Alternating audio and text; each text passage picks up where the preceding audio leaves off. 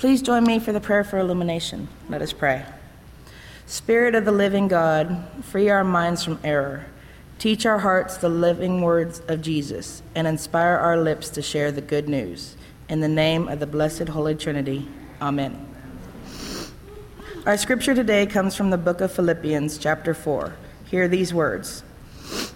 Do not worry about anything, but in everything, by prayer and supplication, with thanksgiving, let your requests be known to God.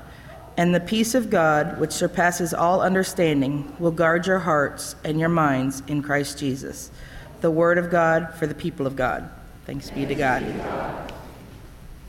So I wonder, are you like me? I have a cabinet in my house that is filled with many, the tiny, not a lot, right? Many DV camcorder tapes. You know, the little ones that you slide into that video camera. For Amy and I, we got that video camera right about the time we heard about a delivery date of a girl who's now 15. Right? And what do when for us, when we were expecting, right? You videotape everything they do, right? I also have a box in my closet up high that is filled with old school VHS tapes. Can I get an amen from somebody, right? Do you know where this box of VHS tapes came from? It came from my father. Do you know what he videotaped everything of me? Now, VHS tapes weren't around when I was a kid, but when I was in high school, they were. My dad videotaped every halftime marching band show that I was in. Now, for those of you, I feel like this is a church that knows about marching bands, right? We have a number of band directors, we have choir directors, right? We have former band students, right? Wonderful. So in our marching band, we had maybe 2 different shows in 1 year. There were 12 easily, or maybe not 12, maybe 7 different halftime shows. I have all of them. Times 4. And also including that we'd go to contests during that time. He'd drive and see that. He also had footage of the buses leaving the high school at all periods of the day, right? So he had one where we left in the middle of the night, and one that we left at noon, and one that we left at sundown, and then he had us all coming back as well. And so based upon when the trip was, he could have the bumper going into the show and the bumper coming out. They're all on VHS tapes. None of them are edited together. They're just there. I want you to ask me, have I watched all of those VHS tapes? No. Have I watched any of those VHS tapes? No. Now, I watched the mini digital video, like mini small, not mini, right, of Grace, right? But there got to be a point where I was recording the program at school, or the, awards, right, or the spelling bee, or whatever it was. And, I haven't watched those again. In fact, some of you will remember when Grace was in the Christmas, children's Christmas pageant, and she was it Jane Bond, right? And she had like an audio cue, right? It was like, bow, bow, bow, and then she'd say her line. I videotaped that. But every Christmas since then, we've been asking, or my family has, can we watch it? Yeah, it's buried in the phone somewhere. I'll find it this year. Do you ever have this experience where you have captured it all, and when it's time, you'll be able to enjoy it all? I mean, I don't want to go stepping on toes, but this could be different than just the family video album or the things that are squirreled away in your closet. Have you collected some things, having them on hand, never enjoyed them, but when it's time, you will enjoy them? Anybody? Can I get an amen from somebody? Yeah, okay, all right. Maybe I'm too close to home, okay? So we're talking today not about what's possible this new year, but we're talking about the idea of mindfulness, about focus. Now, I wonder, have you ever had this experience where you're driving on 288 and there's not traffic? You're driving on 288 and you totally lose 10 miles of road. Yeah, I get nods. All right, you're going to play with me now. Yay. Right? And have you ever had that moment when you have missed time on the highway and passed your exit? Right. Which makes it so much more clear why some people dodge the whole 4 lanes to get off at 610, right? I always just thought they were horrible people, but maybe it's that they were distracted. Have you ever sat down to a wonderful meal, maybe by yourself, maybe in front of the TV, and the meal is gone, and you can't remember what it tasted like? Okay, maybe for you it's more of a bag of popcorn or a bag of chips and a good movie, right? Why is it that the popcorn I buy when I go to the movie theater is gone before the movie starts? Right? There are some things that we cannot keep track of. It's interesting. Our bodies are forced to be in this place and this time, but our minds are not. Our minds wander, right? You can wander back to the past and remember the good old days. You can wander to the future and hope for what's next, all while you're mowing the lawn, right? Or anything else. Our bodies are stuck in one place, but our minds are not. I love this picture. I think this picture is from a presidential inauguration. Notice everybody around the older woman has their phones out, right? They are capturing it for a moment when they'll enjoy it, right? Notice they're even looking into the screen, right? Not even looking at a real live president walking in front of them. Instead, they're seeing it through their screen. And I love her just kind of interest in the moment with no screen mediating it. You know, our scripture today talks about anxiety, it talks about focus, and about peace. The New Testament scholar Stephen Fowle talks about the Philippians. He points out that this particular teaching, this be anxious about nothing and in everything by prayer and supplication, allow for God to guard your hearts, right? This is a powerful piece of scripture. Fowle says that he writes this to the Philippians for 2 reasons. One reason, he's picking up what Jesus says about consider the lilies. Do not worry about what you will eat or what you will wear, for God will take care of all of this. And he's writing it into the lives of the Philippians. Now, the Philippians, they were a particular town that had a Roman garrison in their backyard. And what was wonderful was the Roman garrison made sure that no one was going to attack the city because Rome saw it as an interest. But the challenging thing about having a Roman garrison is that Rome was in it for Rome and maybe not for the Philippians.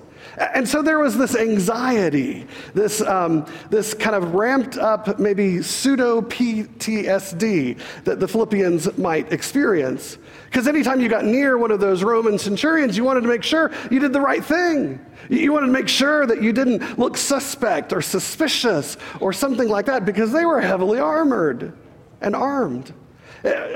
Just this last weekend, we were watching the movie The Book Thief, a story set in kind of Hitler's pre-World War II Germany. And just hearing the show me your papers makes me think that this was somewhat of a Philippians environment. And so Fowle talks about the powerful call that Paul has to be free from anxiety is directed more towards physical anxiety resulting from living in a world hostile to Christianity. The peace of God that comes through prayer counters anxiety because it guards believers. Do you hear why that's an important word? Right? Paul takes what Jesus said and adds to it by saying there's this importance of guarding our safety. Fowle goes on to talk about the notion of guarding would have resonated with the Philippians because Pax Romana is Roman peace, but not always our peace. And so hence you get that last sentence where it says, the peace that will pass all understanding, right? This is not just a political peace, it's a spiritual peace, it's a salvific peace. Paul's real idea about discipleship is that we find freedom from worry, freedom from anxiety through grateful acknowledgement of our dependence upon God, and also noting that God is near. I don't have to worry when I get near the Roman soldier if I know that the presence of God is near as well. So you kind of hear these kind of pieces linked together in the passage of Scripture that we have today. So what are some ways that we can say that God is near and also acknowledge our dependence upon God? I would say we live in a pretty distracted world. We live in a world where, I don't know about you, but if I have my cell phone in my pocket, there are 3 or 4 times during the day where I think it buzzed and it didn't. Does that happen to you? I think there's a ghost in my cell phone. Okay, not so many of you, right? There are times when I will be perfectly in a wonderful task and I will stop because the ding of my laptop tells me I have an email. And I think the email might actually be important, and it's not. The distractions are everywhere. I've heard philosophers say that the age of boredom is gone because we have these devices in our pocket that can entertain us each and every day of our lives. Mindfulness is paying attention. Mindfulness is this opportunity to notice what you are doing, what you are feeling, and what you are thinking at the same time that you're actually doing, thinking, and feeling. Remember we talked about bodies are stuck in one place in time, but minds are not? Mindfulness is bringing those two things together. Now, I imagine you have heard about mindfulness, right? I think 2014 and 2015 was like the year of mindfulness, right? And you could accomplish everything by being mindful. But a lot of that secular, westernized mindfulness has to do with just being one. And then you've got this take around Buddhism that will encourage you, once you find that oneness, you empty your mind. But Christian mindfulness is different. It's not about becoming one with ourselves or empty of who we are. It's about noticing that God is near. And it's about acknowledging our dependence upon God. The Old Testament is filled with wonderful opportunities where God repeatedly reminded people to remember both Him and their history. Deuteronomy 8:18, remember the Lord your God, for it is He who gives you the ability to produce wealth and so confirms His covenant with you. You can also look at Exodus 20, remember the Sabbath day and keep it holy. But you do know that it's not just about remembering. In fact, here at the table, we'll have communion, and we will talk a little bit about remembering, but it's not remembering like you pull out the, on your first wedding anniversary, you pull out the top layer of the cake because it was wrapped in heavy amounts of plastic wrap, cling wrap, and aluminum foil. And on that first anniversary, you're supposed to eat that year-old cake and remember how wonderful it was. Right? Communion is not eating that old cake from centuries ago. It's not about remembering, like that was good old days. You remember that? Yep. No, it's about re-experiencing the love of Jesus. It's about being in one place and at one time with God. I want to point out some things that I think are interesting about our culture. Our culture, mindfulness is challenging for the people living in biblical times, but it is really hard for us in our age of distraction. We are doing so many things at once. We are thinking about work, looking for work, or going to work. We are taking the kids to school, picking the kids up, wondering and worrying about our adult children, or trying to get our grandchildren on FaceTime. We are wondering about our retirement, consumed by our retirement, or wondering where our retirement will ever show up. We are worrying about our medical concerns, worrying about our health, signing up for the gym for New Year's resolutions, knowing that all New Year's resolutions tend to fail by Valentine's Day. Happy Valentine's Day, right? We are so distracted. Think about every job interview you ever went to. What do they ask you? Where are you going to be in 3 to 5 years, right? Wait, can I just figure out how to do today, much less 3 to 5 years from now? Every class that you go to has goals and expectations. We are living ourselves in a distracted world. Now, one of the problems of our distracted world is that we get sucked into what the future might be. I like to call it future tripping. You're sitting in one place, but your brain has gone off to the future. Now, there's future tripping around all things will be happy, I'll win the lottery, life will be great. Okay. There's also future tripping, which might be, in a couple of years, when will my cancer come back? There's future tripping of, she loves me now, but maybe she won't love me later. There could be the future tripping of a high school or college student. I'm doing all this work, but where will I work? I'm doing all this preparation for a job that will it be there? Right? Do you get the idea of future tripping? It is a beautiful, refined worry about things that we cannot hold on to. It's interesting. Our advertising, right? Today you're going to watch the Super Bowl, right? Half the world watches the Super Bowl for the game, and the other half of the world watches the Super Bowl for the commercials. Our commercial culture, advertising is constructed around building dissatisfaction with our current state and projecting our happiness onto our future ownership of a particular product. Wow, right? That everything we watch on TV says, it could be better. It could really be better. I mean, that 55-inch flat screen TV you have could be 65-inch, right? And there are people who have 65-inch flat screens, and don't you want to be one of those people who has 65? Well, all you have to do is go into debt. All you have to do is spend your money. All you have to do is show up for the sale. Isn't it interesting that flat screen TVs go on sale on Super Bowl Sunday? Okay, maybe that was just interesting to me. I want to say that you cannot pay attention to the present if you are worried, wondering, or distracted by the future. Can I say that again? You cannot be in the present if you are worried, wondering, or disillusioned with the future. Our bodies are only one place, and we should find a way for our minds to be there as well. And Jesus talks about, don't worry about your life, what you'll eat, what you'll drink, or about your body, what you'll wear. Who among you by worrying can add a single moment to your lives? Wow. It's powerful stuff. Future tripping really overcomes who we are. It is an envisioning a future, right? It's one thing to envision a future and work towards it. It's different to live in that future and never do any work to make it happen. Do you kind of see where I am? What I love about Jesus is that Jesus was thoroughly mindful. He was one of those, probably the most mindful people ever. He was completely aware of the flow of his life in his own body, so much so that when the woman in the crowd touched his arm who was bleeding and the healing went out from him, he knew it. In the present, right? That Jesus recognized the hunger and aimlessness of the crowds, that he appreciated the gratitude of the woman who anointed him with perfume, even though it was the strangest thing you could ever imagine in that ancient Near Eastern time. Scholars have a hard time not calling that woman a prostitute and not trying to understand why Jesus would be in the same room with her. But he has appreciated that gratitude. He saw how the ruling parties were conspiring against him, but didn't get sucked in, right? How many of us watch the news, and whether you are left or right, it does not matter. You get sucked in and you're, right?